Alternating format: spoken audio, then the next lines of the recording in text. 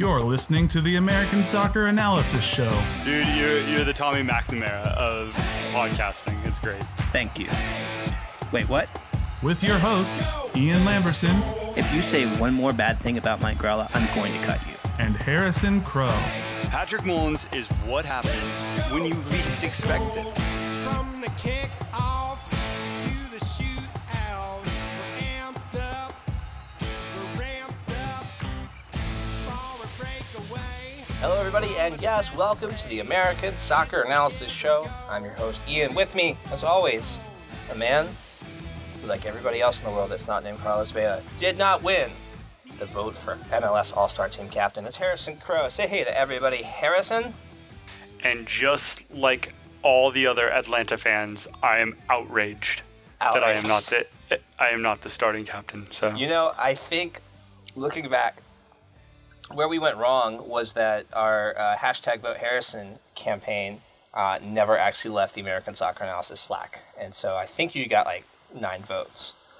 But we probably should have tweeted that if we wanted to get that a little bit further out there.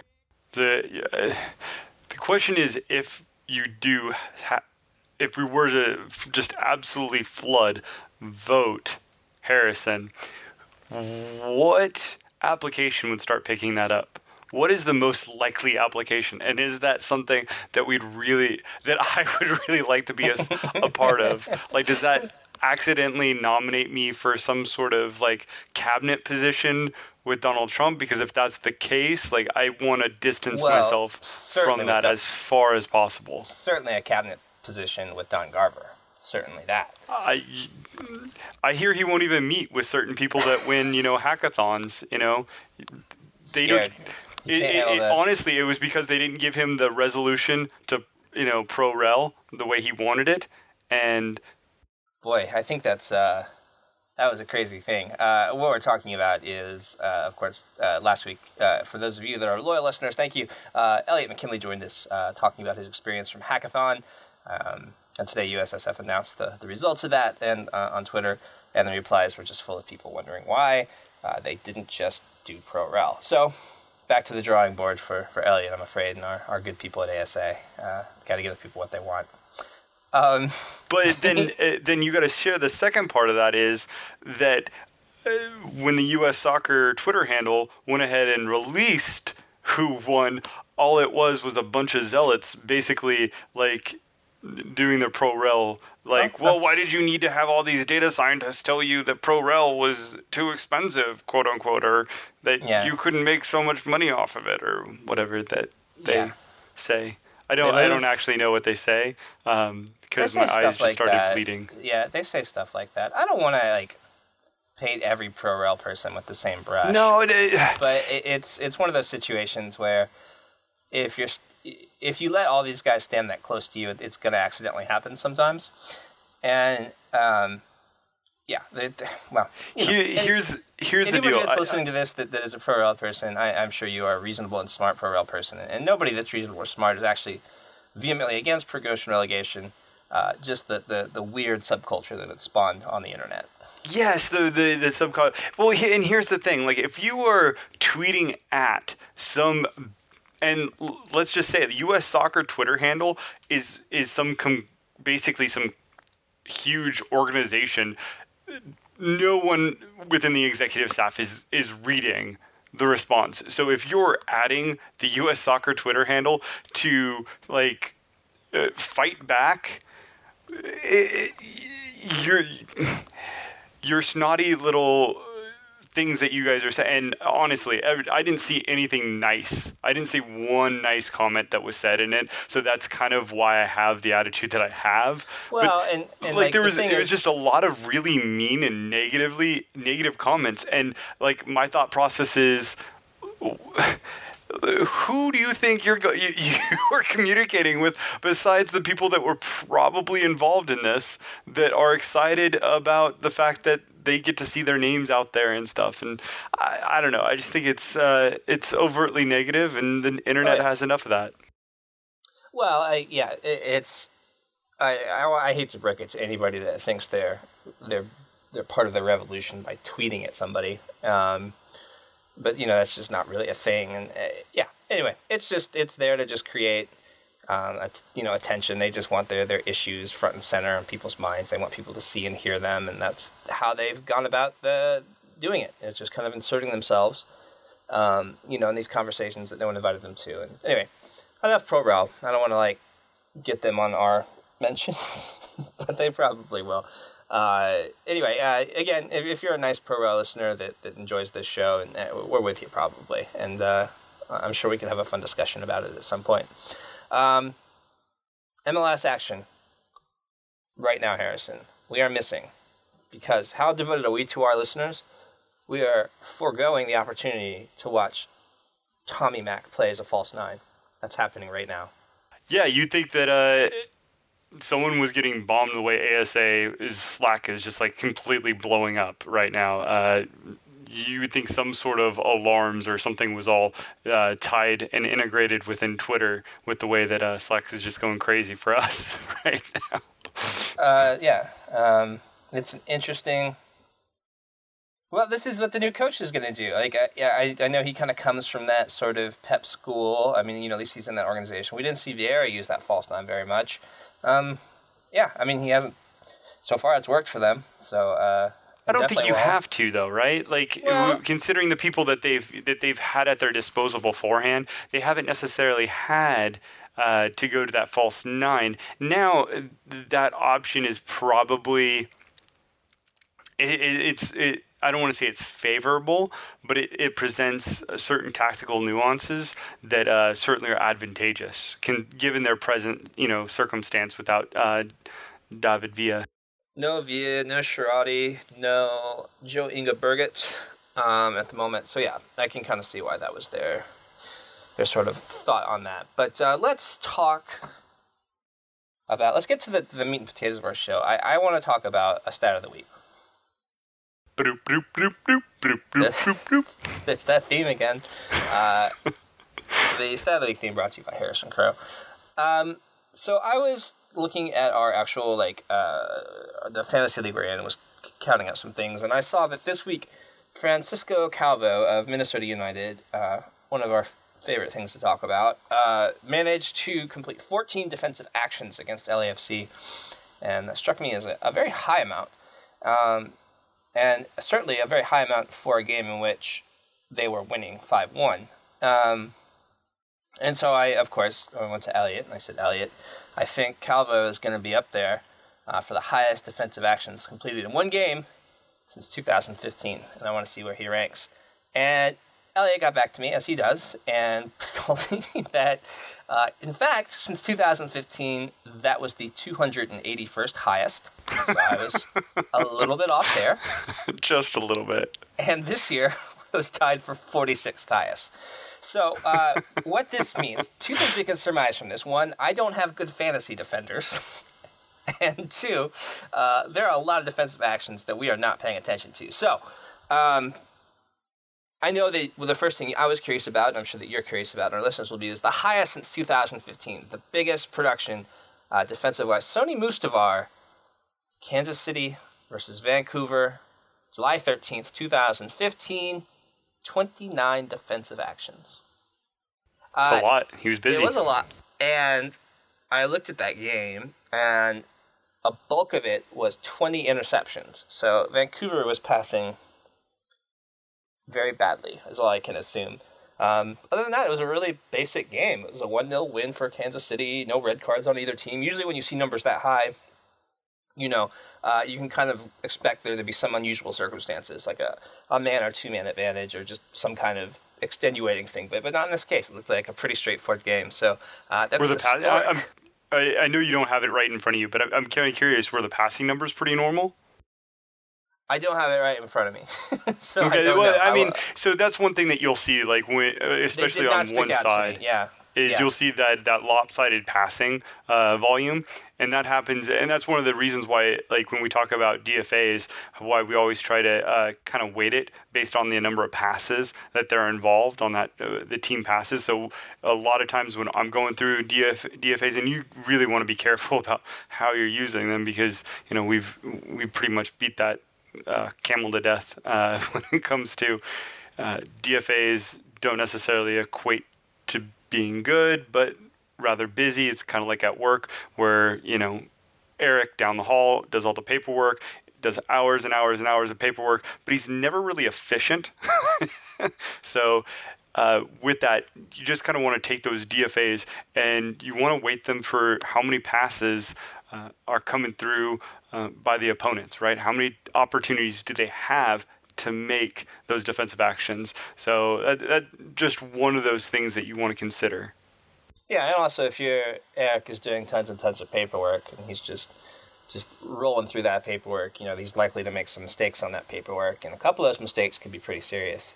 And just the same, one of our other top defenders that I think we'll probably talk about, second highest in 2015 was actually from this year, and it's a guy we mentioned way back in the beginning of the season. We discussed Victor Cabrera, and he had a performance against Seattle this year, in which Seattle were a man down, I believe. Yeah, that was that one. And he 23 defensive actions, and that's the highest this year. He also has the second highest this year, and the fourth highest this year. So Victor Cabrera is just an interesting sort of defender. And I know after we asked that is he elite question, I think for the next 3 weeks he single-handedly was responsible for giving up 5 goals. So he answered that question for us, but now it kind of. Well, to be fair, let's not go too crazy and kick ourselves, right? He is responsible for 3 of the top 5 DFA games, right? Those first 2 belong to him as well, and those both have barely 1 expected goal against in those games. So it wasn't just that Victor Cabrera was super busy. It was that his team played really well, and really well on the defensive side while he was really busy. And sometimes and this is part of the peril of trying to determine whether or not there was correlation and causation. Were they really good because Cabrera was busy? Were they really good and Victor Cabrera was really busy? This happened twice in a span of 2 weeks, and I think that it was reasonable to consider he was having 2 really good games. Now, since then, not so much, right? He's obviously kind of lost his spot. Rudy Camacho, Rod Fanny, both are kind of in that spot where they're getting the bulk of the time. However, I think you kind of agree with me. I don't think Victor Cabrera is quite out of the running yet, but he's definitely had some bad games. And the thing about being a person that's very busy, and you mentioned this already, is that you're very prone to make mistakes. And when you make those mistakes, especially with defensive actions, they're prone to stick. And as a center back, if you're making mistakes where people remember, then you're probably not going to continue to get minutes. Yeah. What was the what was the player that you named this effect? Was it? I called it the Leonardo theorem, and well, and I don't want to throw. He doesn't like us talking about him, but a few years ago, I used to have one of our ASA guys who's now with the team. We used to have this argument over whether Leonardo was good or was bad, and he was very, very firmly entrenched that Leonardo is bad. I myself thought that he might be underrated, maybe not great, but I thought he was good, if not average. And so we'd go make rounds and rounds and rounds and rounds. And I think that the reason why he was largely underrated is because he would have really bad moments. He'd have some really good moments, but those good moments, being that they're defensive, don't stand out as much as those bad moments. And when you continually have bad moments, 1 or 2, every other game, look, you're just not going to get minutes, and people aren't going to think very highly of you. And it's a double-edged sword, because an attacker can kind of get away with that. An attacker can have, 2 or 3 bad moments. I mean, Valeri is going to end up, in our lowered expectations this week. But regardless, he's still really amazing. We know this. Yeah, nobody's going to say that Valeri needs to be benched. No. But if a defender does basically the defensive equivalent of what he did, he's probably going to find himself either on the bench or near the bench. It sticks out. Leonardo, by the way, interestingly enough, third on that list of defensive actions in a game with 22 against Seattle back in 2015 as well. So yes, he is part of it. So yeah, I guess our listeners have probably guessed by now that I have been unusually fascinated by Victor Cabrera for a couple of years, and just always sort of interested to see like what. Even watching him, like I would never be able to point to one of that. Like I watched that game against Seattle where he did 23, and I never would have said that he did that many. I never would have thought like that was an outstanding, all action, all business game for Victor Cabrera. So it's an interesting proposition. And not only that, but Seattle was in the lower end of the possession. Like I think they had like 47% of that possession, and Montreal on top of that. Was away. So both of those would lead you to kind of suspect that, Well, yeah, and Seattle was a man down from early in that game, I believe. I think that was the one. Right, where, right. And so there's just things in Montreal's favor that you wouldn't put two and two together and say Victor Cabrera. Had to put on like a defensive showcase or anything of that nature, yeah. It kind of like as we see him once again kind of moved... He's kind of always been with Montreal in this place where if he didn't have someone in front of him, Montreal was always kind of looking for someone to put in front of him. And I think a lot of people have kind of like tried to kind of... Anyway, he's always just never owned that center back spot. Like a player that I think that, with the abilities that we do see, from time to time should easily have. I don't know. You kind of wonder like... Maybe some other team might be able to get the best out of Victor Cabrera. No, I kind of wonder the same thing. I wonder why he stuck around Montreal through maybe four head coaches. Yeah, maybe four. All of them, as you said, have kind of given him an opportunity and then have kind of made that conclusion that he may not fit their plans, right? But yet he's stuck around. And it's not as if, Cabrera's an old dog. I mean, he's 25, 24 at the most. So, I agree with you. I kind of wonder what he would fetch on the trade market. Yeah, and I guess if you're a coach and you've got this guy that is more aggressive. I mean, he's an aggressive defender. We can obviously say that just from looking at these numbers. Is there like somebody that you pair him with? Yeah, can you imagine something like... Can you imagine pairing him with somebody like Matt Besler or pairing him with a Chad Marshall?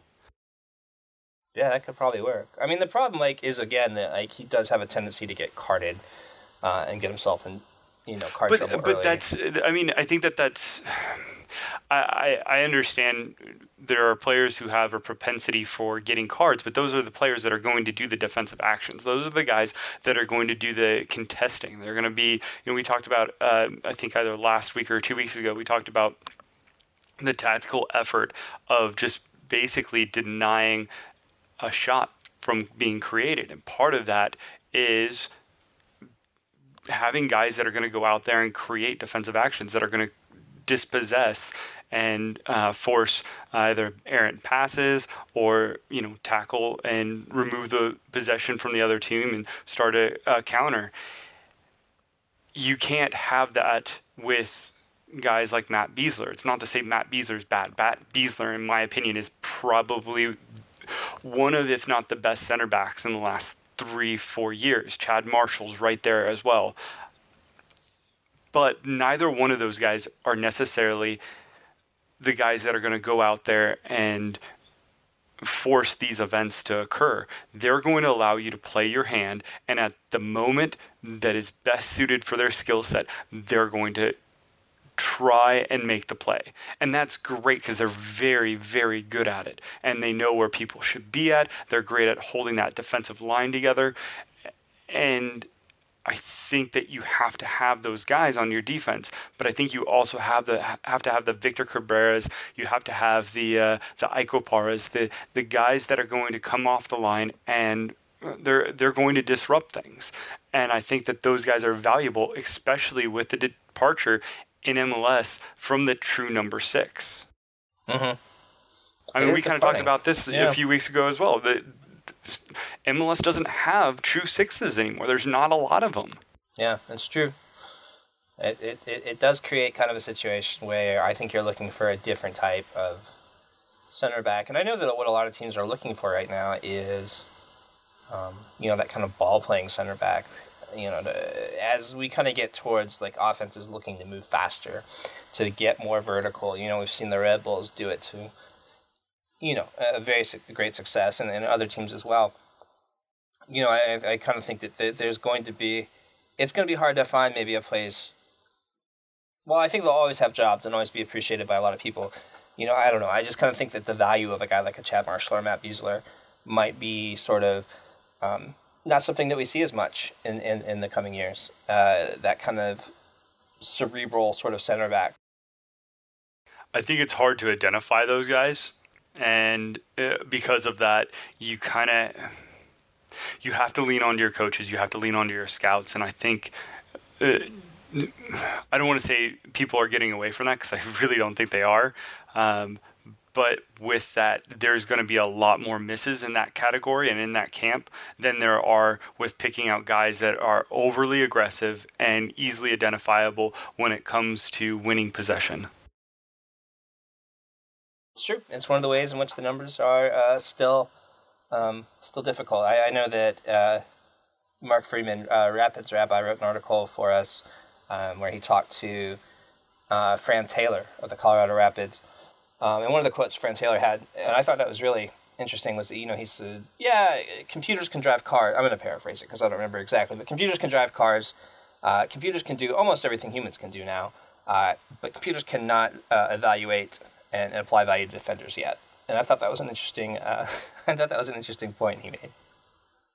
I will say that there's been some really interesting work by the likes of Will Spearman with valuing passes, especially when it comes to video. We saw a really cool presentation during Opta and during Opta's conference back in Philadelphia in February. Since then, Mr. Spearman is now working for Liverpool, which is kind of interesting. But he had some really fantastic, basically just examples of how to maximize decision making for passing, especially when it comes to shot creation. So think of it as you have an expected goal model. It is, what is the probability of when you're ready to pass, if you made a pass to this person at this time, given the surrounding defenders, because you can take into account the defenders and their movement because you have video. It was quite fantastic technology, and I kind of wondering if I'm kind of wondering who will be the first to really integrate that, because I think whoever does will absolutely gain an edge. Yeah, or who will be sort of that. Well, I mean, we're probably closer to that than we realize. Anyway, that is kind of where we're at with Victor Cabrera and our interesting side of the week. So, 14 defensive actions. Not a lot. I learned that today. Not bad, though, especially in a game you win 5-1. Speaking of Rapids Rabbi, our friend Mark Freeman, he also brought up something on Twitter that we saw and kind of reminded me and you, I think, of another center back that is kind of a fascinating character in this league, and that's Axel Schuberg. He did not win Defender of the Year in 2016, but I thought he did. But he made Best 11, and I'm pretty sure he was runner-up to Matt Hedges, which, not bad. Can't really criticize the guy for that. And since then, he kind of faded away. And 2016 was sort of that unusual year for Colorado, in which, they were still under Mastroeni. Like, they were still a very defensive soccer team, but they were winning games. A lot of them. Like, they've almost, I think they finished just a couple points shy of a Supporters' Shield. Since then, it hasn't been that good for them. And I wonder, whatever, whatever happened to Axel Schubert? Like, is he still somebody that you could see kind of finding like another place in this league that could use a guy like that? Yeah, I kind of wonder as well, right? Like, and I think that was something that both of us we both kind of did the whole, well, he actually has started recently, so that's something to consider. So he's not a complete lost cause, but you already see Houston went after Jared Watts, and you've kind of see them break that duo up, and they've since imported several different English and international center backs kind of in lieu of. And I think that it's important to kind of realize that Colorado's trying to play a little bit more, I guess a little bit more ball friendly is the best way to kind of put it. Yeah. They're trying to go into that 3-man back line. They're trying to play out of the back, which means that they need center backs that are comfortable with the ball at their feet. I don't know that that's actually Schubert. Yeah, Schubert, I mean, very good at being disruptive, amazing at winning headers, not so much with, the fancy footwork. Right. And then also, he also, like all, whatever happened to cases, generally there's some injuries in there, and we can kind of look back and see, like in 2015, he missed 8 games. 2016, his best season, he was very, very healthy. Then the next year he missed 10 games, and he's already missed 4 games this year too. So it's an interesting situation, and it's one of those guys that I look at, and I see that it's just not quite up there on the minutes chart anymore. And I wonder if you look at a lot of teams that need to shore up defensively, and there are a few in this league. There are a number, and like this is a guy I think that you could go get if you make it if you make a good enough offer. I don't think it would take Justin Meara money or anything like that to get something like this done. So I kind of wonder if maybe we should just pair Cabrera and Schubert together. Oh, God. I was going to say that's crazy, but LAFC's kind of already done that with, like, Simon and Walker Zimmerman, right? Yeah, I mean, they're both very, at least Simon previously in Montreal was very, I don't want to say attacking, but he was very event-oriented, right? He was very divisive with disrupting. I like that, event-oriented. That's what we're going to call these defenders now. Well, I mean, you have cerebral defenders and you have event-oriented. Event-oriented. And that's kind of how I've always separated, and I'm sure that there's some subcategories that should be identified from there, but that's how I kind of view them. I really thought Bob Bradley was a little bit crazy for putting Walker Zimmerman, Laurent Simon, and then saying, hey, we're going to push them forward, and we're going to really have a high line this year. And that was on top of the fact they're not going to play with the number 6. Like, these things still don't make sense to me. Yeah. That being said, I don't know if I would do it if I was another MLS coach. I don't think they could get away with it. Bob Bradley just has like a special bottle of magic that he's able to get away with these things. And look, he's much smarter than I am. He's been around. He's figured out how to make that work. I don't know if you could make Victor Cabrera and Schubert work, but I'm sure independently there's a lot of teams that could look at those guys and say that could really work on our system, and especially with the amount of MLS teams that need to improve defending. Expected goals against and expected goals for, conversely, is at like an all-time high. We are seeing more shots generated. We're seeing more shots, more high-leverage opportunities created. Defending in MLS this year has been, I don't want to say a joke because that's kind of mean, but it just, the quality isn't there because we have so many great attackers now in MLS. There's so many people that can just pick attacks apart or defenses apart, and the quality that we had once isn't there. It's not the same. It's not on par, and so teams either need to adjust tactically, which I'm not sure they're quite doing because I feel like the game, especially when you're like a team like the Galaxy, is to outscore the other team. When you're Minnesota, it's, look, we're just going to continue to throw balls forward, and we're going to try to get as lucky as we can. And when you got Darwin Quintero being the one that's delivering all those passes, that's usually a good thing. But I'd be really surprised that a team doesn't take some risk on Victor Cabrera, on Axel Schorberg, especially with some of the injuries that you've seen around the league. Yeah, but then again, these nothing that's happening there is particularly brand new either, and they remain at those teams. So maybe those teams do not want to give them up. Maybe they do see them as valuable pieces somehow. And I don't know.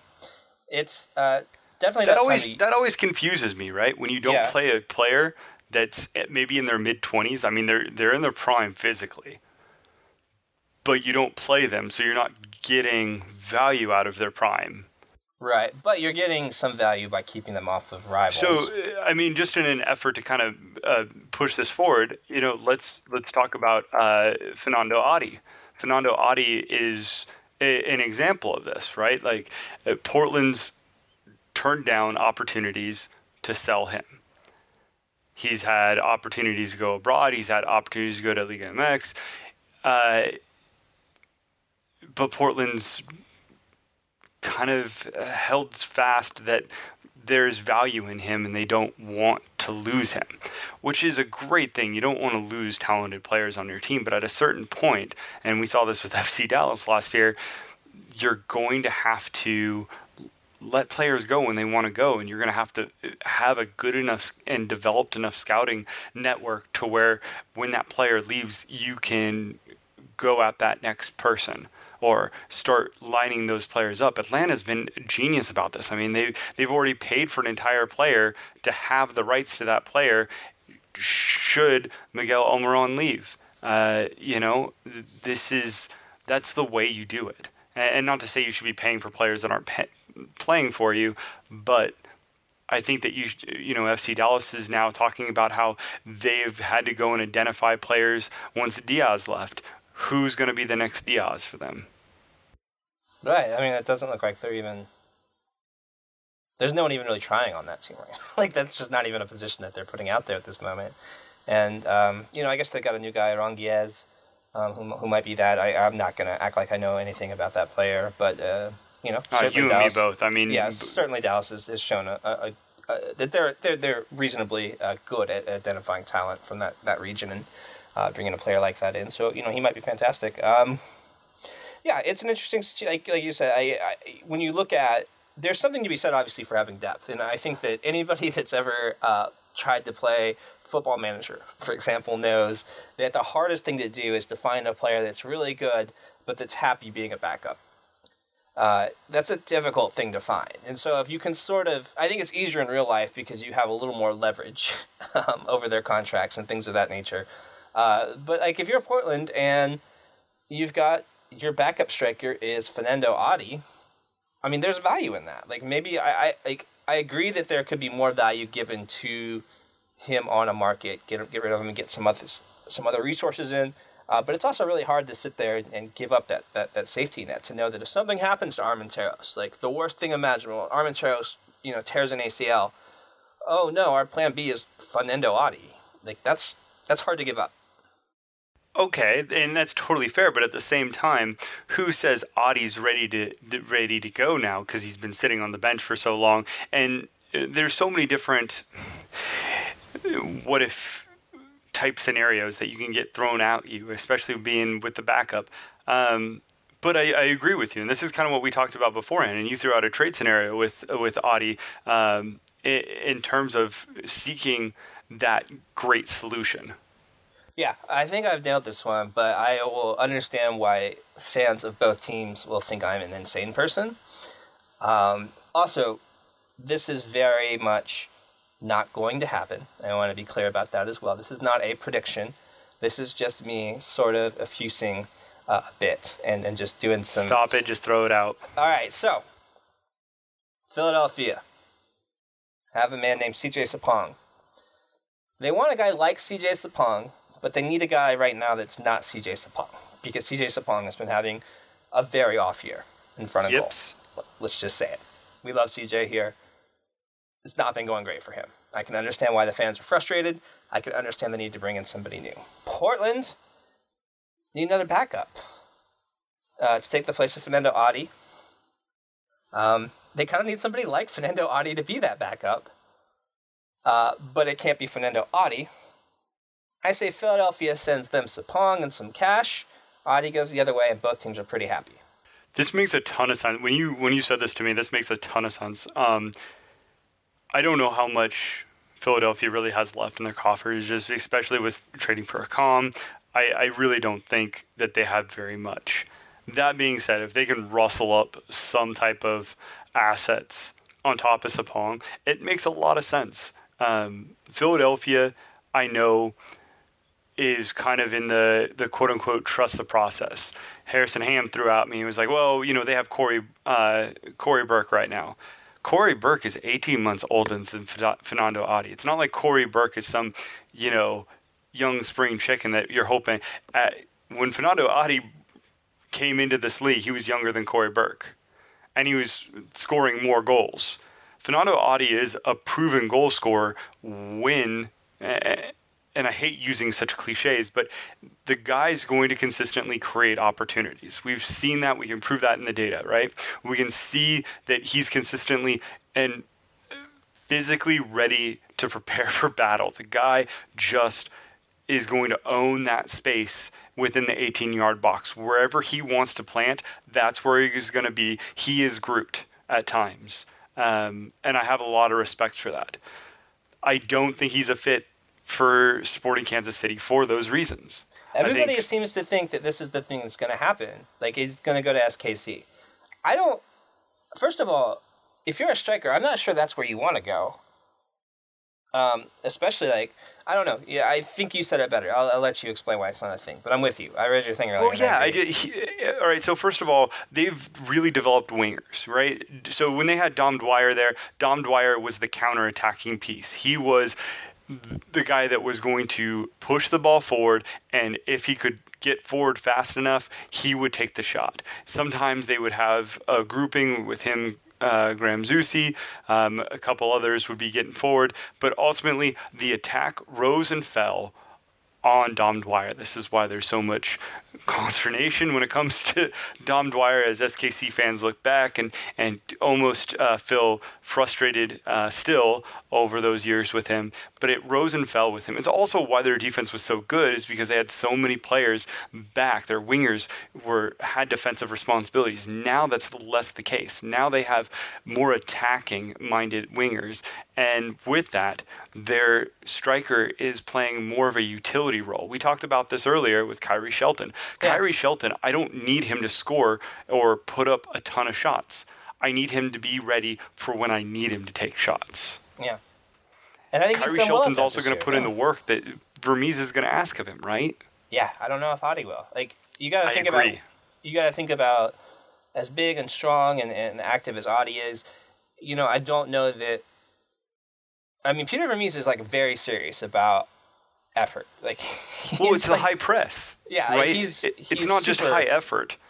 Yeah, we saw after a U.S. Open Cup game. Okay, the U.S. Open Cup. He didn't like Amour's effort. They bring this guy in on loan. He didn't like his effort. Said in the press, well, he's not going to be back with the first team for a very long time. Turns out the guy's on his way out the door. You don't bring 100%. You don't.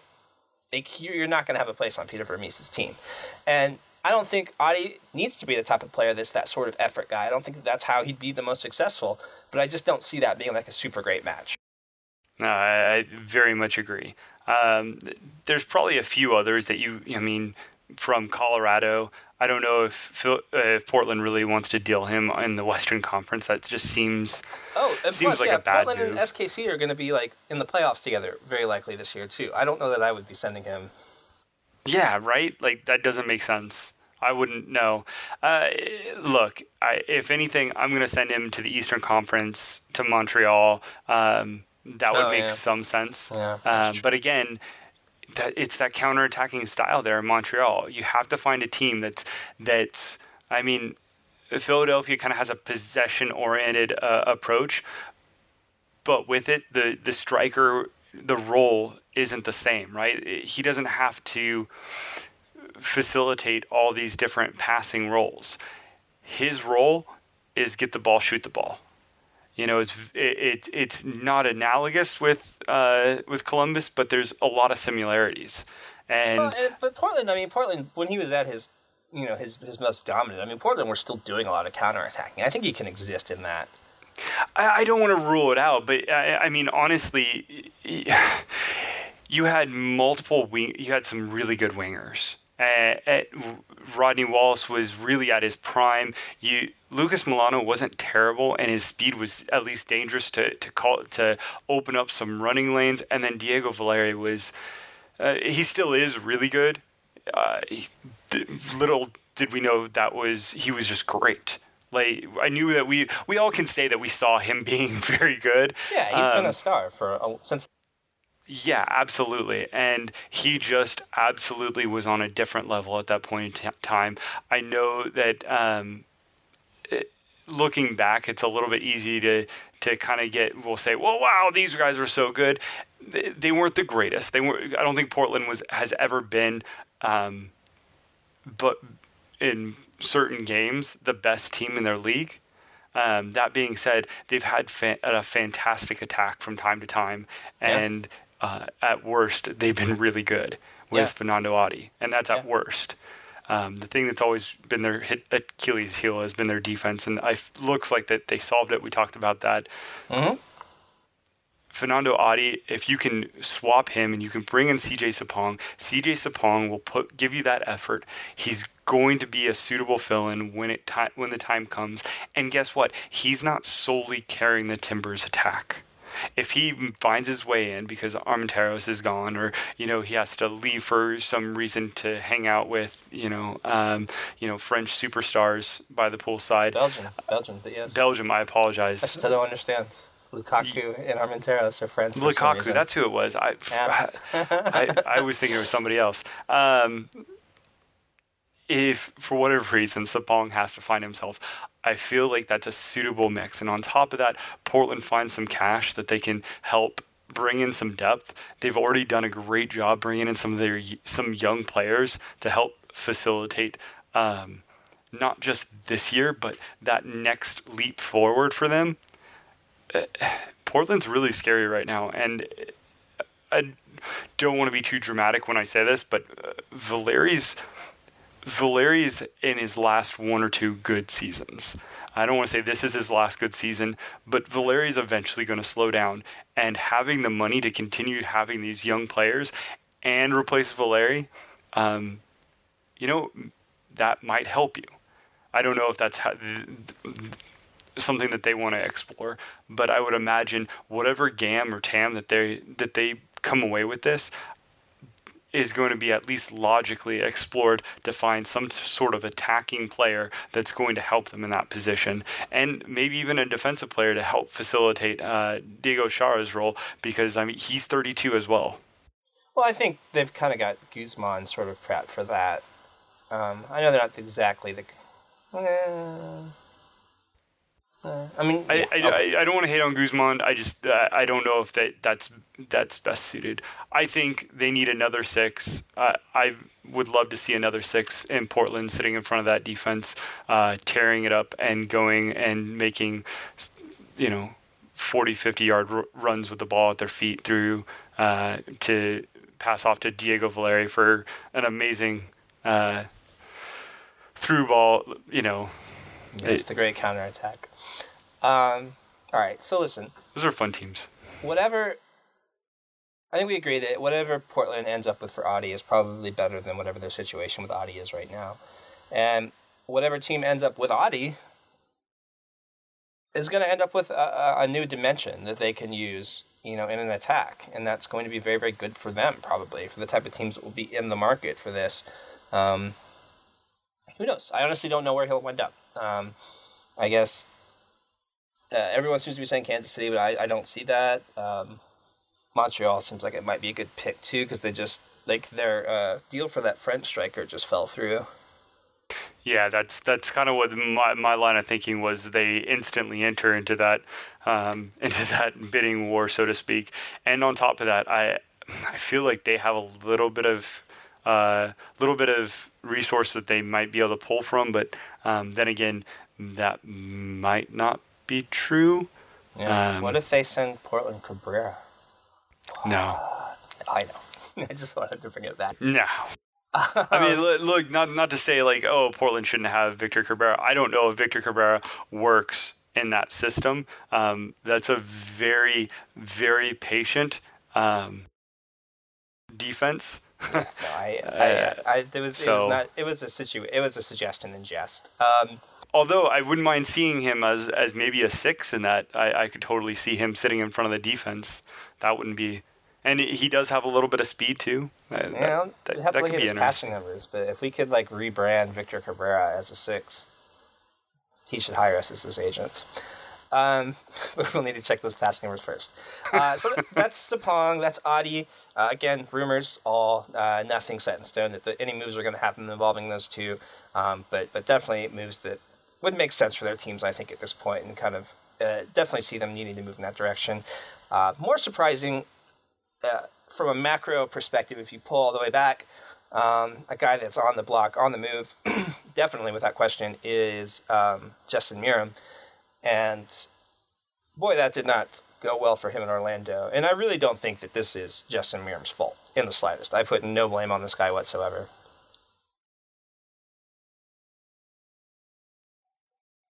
Sorry? I'm not into playing the blame game, but I'm interested, based off your comments, who is at fault for Justin Meram not being a part of this attack? Well, I mean, I think that... I don't think that you can look at the Orlando organization right now and go, yeah, that all makes sense. Everything that's going on there is good. That's a stable place. Like, it's just a crazy situation. You know, they clearly were like, Christ was probably halfway out the door from the beginning of the year. Like, they clearly were thinking about that already. He's got fans sending him death threats, which makes him uncomfortable and not want to go play. Like, I know that he wasn't the Justin Meram we had at Columbus, but it was still early on, and I just don't see how a team can take a piece like Justin Meram and just not use it and not find any way to make him effective. And I think if that's the case, the issue's not on Justin Meram. But look at those positions that he was asked to play. Was he ever so he maybe had a couple games as a winger. What did he primarily play though for Orlando? Mainly He played up as two the positions. 9. Yeah, they mainly put him up top at the beginning of the year because I guess Dwyer was injured, if I recall. Mm-hmm. And that's not a Justin Meram spot. But again, that's not on Justin Meram either. That's not his fault. Well, and then the other thing was he wasn't even an attacking piece. He was attacking piece. He wasn't necessarily like the striker. He was more of a shadow striker. And they dropped him even further back, like at the tip of a diamond at times. To question, yeah. Yeah. He facilitated a ton of different roles. I'm totally on board that I don't think he ever had a chance to really be comfortable or to be integrated into this team. So, that being said, where should we put Justin Meram? Where should Justin Meram go? Oh, man. That's a great question. I have no idea. I think that first, if I had to power rank, I like to power rank things. You love to power rank things. I do love to power rank things. Power rank, send him back to Columbus. They could use him, obviously. I don't know that he would want that, given that he sort of decided that he did not want to be there and be kind of part of whatever's happening, with that team right now, kind of behind the scenes. Looks like that might be kind of settling out a little bit. # save the crew. So maybe that's a good option. And if they could get him at a cut rate price a few months later after they sold him for that much to Orlando, that would make them look like geniuses.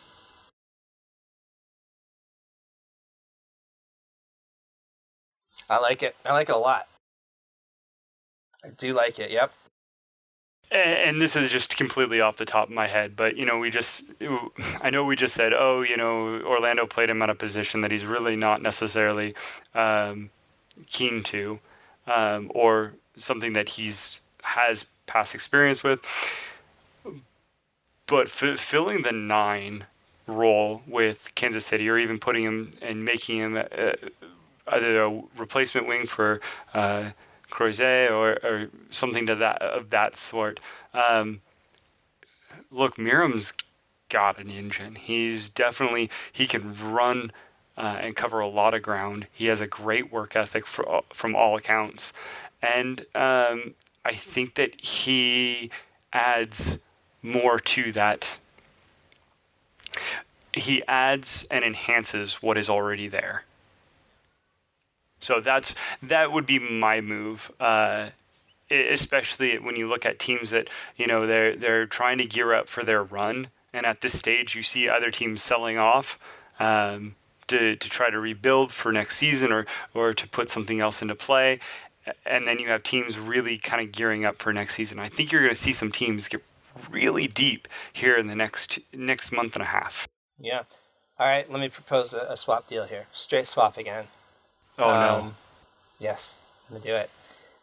I know where you're going with it. No, I actually don't like it. The other guy that's kind of out there that plays not the same role, similar positionally, it's not going to happen. We're not going to do that to Plata. We're just not going to do it. We're not going to send him to Orlando. But that's another guy they move. But like, if RSL moves somebody like Plata, I think they could have room for somebody like Justin Miram. Well, and it would make sense from the standpoint of they need someone in their prime that is going to help shepherd that club forward, especially with some of the aging veterans and then so many young players. That would make a lot of sense to me for them to make that play. Swapping Plata, too. I mean, Plata, he's Ecuadorian, not Colombian, but I mean, there's that Latin flavor at that club.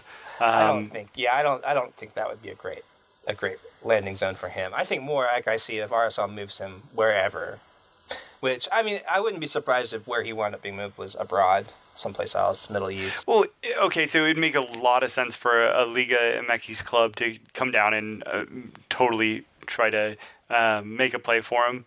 That would make a lot of sense. However, if I'm any MLS club and I'm trying to make a run for MLS Cup, I know that there's a lot of things said in the MLS sphere about his attitude, about locker room issues that he's helped either create or personify due to his actions. I honestly think that if you can get him on board, and I thought this about Chicago, if Chicago made the play for him that we fell through and everything. If you can get him completely bought in for 4 months, buy him for 4 months, João Plata has the ability to be one of the elite wingers in this league. Yeah, I remember one time you put a tweet up, and this is when I was like not sure if I was ever going to be able to be friends with you, because you said right now, if you asked me, I would take João Plata over Ignacio Piatti. Now, I still think that's a bit much. I think it's just a little too far. No, especially, I will tell you, especially now. Let me finish. Okay. But since then, I have become a João Plata researcher. I've become a João Plata advocate. I've been looking at his numbers. He's amazing. He's a really, really great player. And it's I don't know. I don't want to speak out about locker room stuff. I don't know. I've heard that, from one source that, he's a locker room issue. I've heard from another source that he's actually really, really popular with the other players. He just doesn't like it when he doesn't get picked to play. Which some coaches would find that endearing, maybe. I don't know. Well, I mean, you have Joseph Martinez that gets angry when he doesn't score goals. I mean, but yet that's personified as a great thing. I think at one point in time you can be a locker room cancer, and at another point you could be the glue that holds a locker room together. And I don't buy into locker room material, but I do think that at a certain point in time it sours a reputation. Well, and we're looking at this situation he's obviously extremely good. He's been incredibly productive in what minutes he's played. I pulled just Plata versus Savarino versus Salcedo versus Rosnick, and in every category he's the best. every single offensive category, and it's not even close in most of them. Like, he has slightly less shots per 90 than, I think, Saucedo. Like, just a little bit less, but he's almost there, too. He's just, like, a very effective player. He's vibrant. He comes on. He's the kind of guy that comes on for, like, 20, 30 minutes and still does a lot with his 20 and 30 minutes. Like, I don't know. I cannot comprehend not playing Joao Plata. Like, how annoyed do you have to be with him to, like, be in charge of setting up a soccer team and leaving him out? And everybody's kind of talked about the quote-unquote emergence of Saucedo. I'm still very much out on him. I'm not to say that I don't think that he's a good player. I'm not where everybody else is at. In 800 minutes, he has 2 goals. He has 2 expected goals. I feel like there should be more production there. That's just me. So yeah. Well, let's just look at. Okay. So here it is for just expected goals plus expected assists per 96, and this was going into last weekend. So Plata would actually be even higher if I had this current. But Saucedo was at 0.35, Savarino at 0.33, Rusnak at 0.55, Plata at 0.86, and that's just gotten higher in the last week or two. Yeah, What are you doing? Like, there's not one team I can think of that wouldn't be able to find a place for Joao Plata. Like, maybe not LAFC, maybe not Atlanta. That's about it. Yeah, and that's only because Latif Blessing has been amazing. And the other side of the coin is because Atlanta overpaid. I don't want to say overpaid. That's not nice. Because they have the investment in Barco and they have to play him. And that's even with the team suspension. He's going to find his way back in the starting lineup. That's just an eventuality. When you make that type of investment, you have to play. I mean, it is. But aside from those two, yeah, you're right. I don't know if there is a team that couldn't make that wouldn't take that risk. I mean, I honestly, I'm looking at teams that are on the bubble, Minnesota, Seattle. Look, if Plata's contract, and I don't know that situation, but let's assume there's 18 months on that contract, I would be giving up resources to make it happen. If I'm Minnesota, yeah. And here's the deal: if it doesn't work out, you sell him in the off season, and you be done with it. Yeah, he's probably not going to sign another deal in MLS unless it's for a very big DP contract. I think, you have to kind of accept that if you keep him till the end, he's going to walk at the end of that deal. Unless it's a really good offer, or, he finds a situation that he just really, really loves. But, my understanding is that he has some additions to go, abroad, and I don't blame him. I think he has the talent to do that. And can probably make a lot more money there as well. So it's a kind of risk thing, but yeah, if you're on a team and you decide that you want to make a push for it this year and you're kind of in that bubble, just get this guy. Go give RSL whatever they need. Like, if you've got the resources for it, like, this is one of those players and an opportunity. I really do think that people extremely undervalue this guy a lot, and I don't know. I think people get it. We could not speak more highly of Joao Plata's on-field production. It'll be really interesting to see where he ends up at and what he does in those final months with that club, because I don't think he'll stay with RSL. I'm pretty certain that RSL will pull the trigger. It's just a matter of when. Well, lots to do. It's that time of year. Chicago bringing in a mysterious number 10. Seattle bringing in another Peruvian, perhaps. Minnesota still working on some things. Definitely want another defensive midfielder. Which, okay. Go on, Minnesota. Do your thing. I will be surprised if we see a lot of trades kind of this window. I think a lot of teams are kind of looking outside the league now, right now, especially with the TAM being a resource as it is. And I think the league directive with that money is to look outside the league with it. It's going to be an interesting couple weeks. I cannot remember a kind of decision day couple weeks period where there's like more teams that are just kind of got a lot of money burning in their pocket. You know what I mean? Right. No, I very much agree with you. But if that's the case, let's just take. I know we're short on time, but real fast, from the perspective of a team that has no chance to make the playoffs, guaranteed, Colorado. They sign Barnes, and Yeah, I don't really get what they're doing right now. I don't get what their purpose is. I don't get what they're building. I really like their executive staff. Like, I can tell you, I was extremely high on them coming into the season. They're all a bunch of really smart guys. I've had discussions with several of them over the years. They're really smart guys. I'm flabbergasted as far as where we're at. yeah. And it don't feels think like it's if this was going to be an opportunity to maybe jump on some young players. Well, they just got Kellen Acosta. Well, absolutely. Kellen Acosta's one move. And, I think you and I are a little bit, I don't want to say a little bit down on Kellen Acosta, because I don't think either of us really bought into his hype, so to speak. Yeah, I think that we started at a lower place of being up on Kellen Acosta than a lot of the league. I think Kellen Acosta is a good player. Obviously, he's a good player.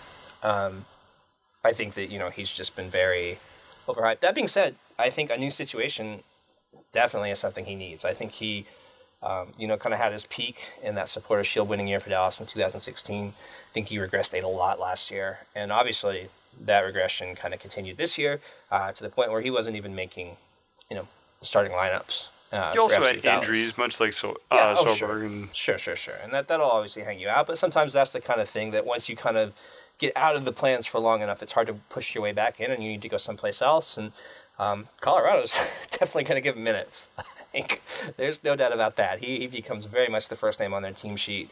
Maybe it'll be good for him. I'm more excited to see Badji at Dallas. I think that could be an interesting, one of those things we talked about late season,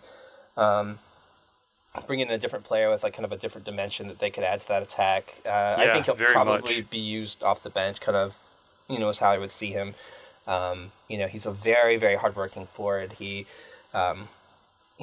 done well with what he's had in Colorado, and we have to be honest that what he's had in Colorado is not exactly the surrounding cast that you would want if you're, kind of being a lone striker. So I'm interested to see what he does on a different team. I'm interested to see what FC Dallas does with him. I hope they don't kind of shun him out on the wing, which would be my one concern. But other than that, I think this trade made a lot of sense for Dallas too, especially they're going to get, a top 3 draft pick probably at least. Yeah, most certainly. So you also have to consider expansion. So top 3 probably, very likely the second overall pick. But I mean, there's some really interesting young American players across the board that I feel like most of the league is kind of sitting on. And I feel like Colorado has some pieces that they can swap, take some chances. I mean, they have 10, 11 games left, maybe even more. See what some of these young players can do. Like, seriously, let's just open the floodgates. Let's experiment. There is no wrong answer. Because what they're doing right now isn't working, and they need to bring in fresh blood. I think Kellen Acosta was a smart move. I think they might have overpaid for him. But that being said, isn't going to overpay on anybody else. Like, it's not like, oh, now they can't. You know what I'm saying? Like, their budget is such that, well, I don't know. They've overpaid on Howard and Gashi, and never mind. They've overpaid on a lot of players. And not only that, but let's think about who the top picks have been. The top 3 picks have been the last few years. There's been some really good talent still, maybe not throughout the draft, but the top 3 picks, those are really good. Those are still really good players, and those are difference makers. I think. You got guys like Jonathan Lewis, who still, maybe he's finding a little bit more time, but I think he fits Colorado's scheme. the counterattacking pressing style. I think that there's guys out there that could help change the way that you look. Brandon Vasquez probably isn't going to get minutes going forward, and is looking to be probably moved for said reasons. And then there's also guys like Mimo Rodriguez sitting in Houston that have been getting sparing minutes for the last 2 years. Who's a creative player, really interesting in a lot of different ways. These are guys that should be getting minutes at MLS to see if they are starting MLS players. Go get Jose Villarreal from Orlando. Hell yeah! What if Colorado just became the island of analytics' favorite misfit toys? Well, why not? I mean, right, literally, why not? what are you doing for the rest of the season when your season's over? What are you doing? Not to go Taylor Twellman on you, but seriously, at some point in time, you have to do something different because doing the same thing is the definition of insanity. That's true. I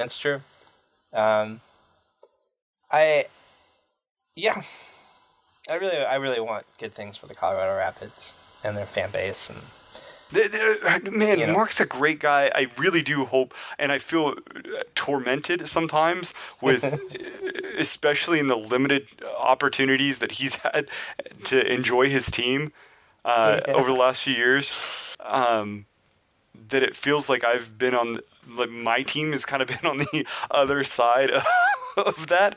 But yeah, a lot of those fans and supporters are great people.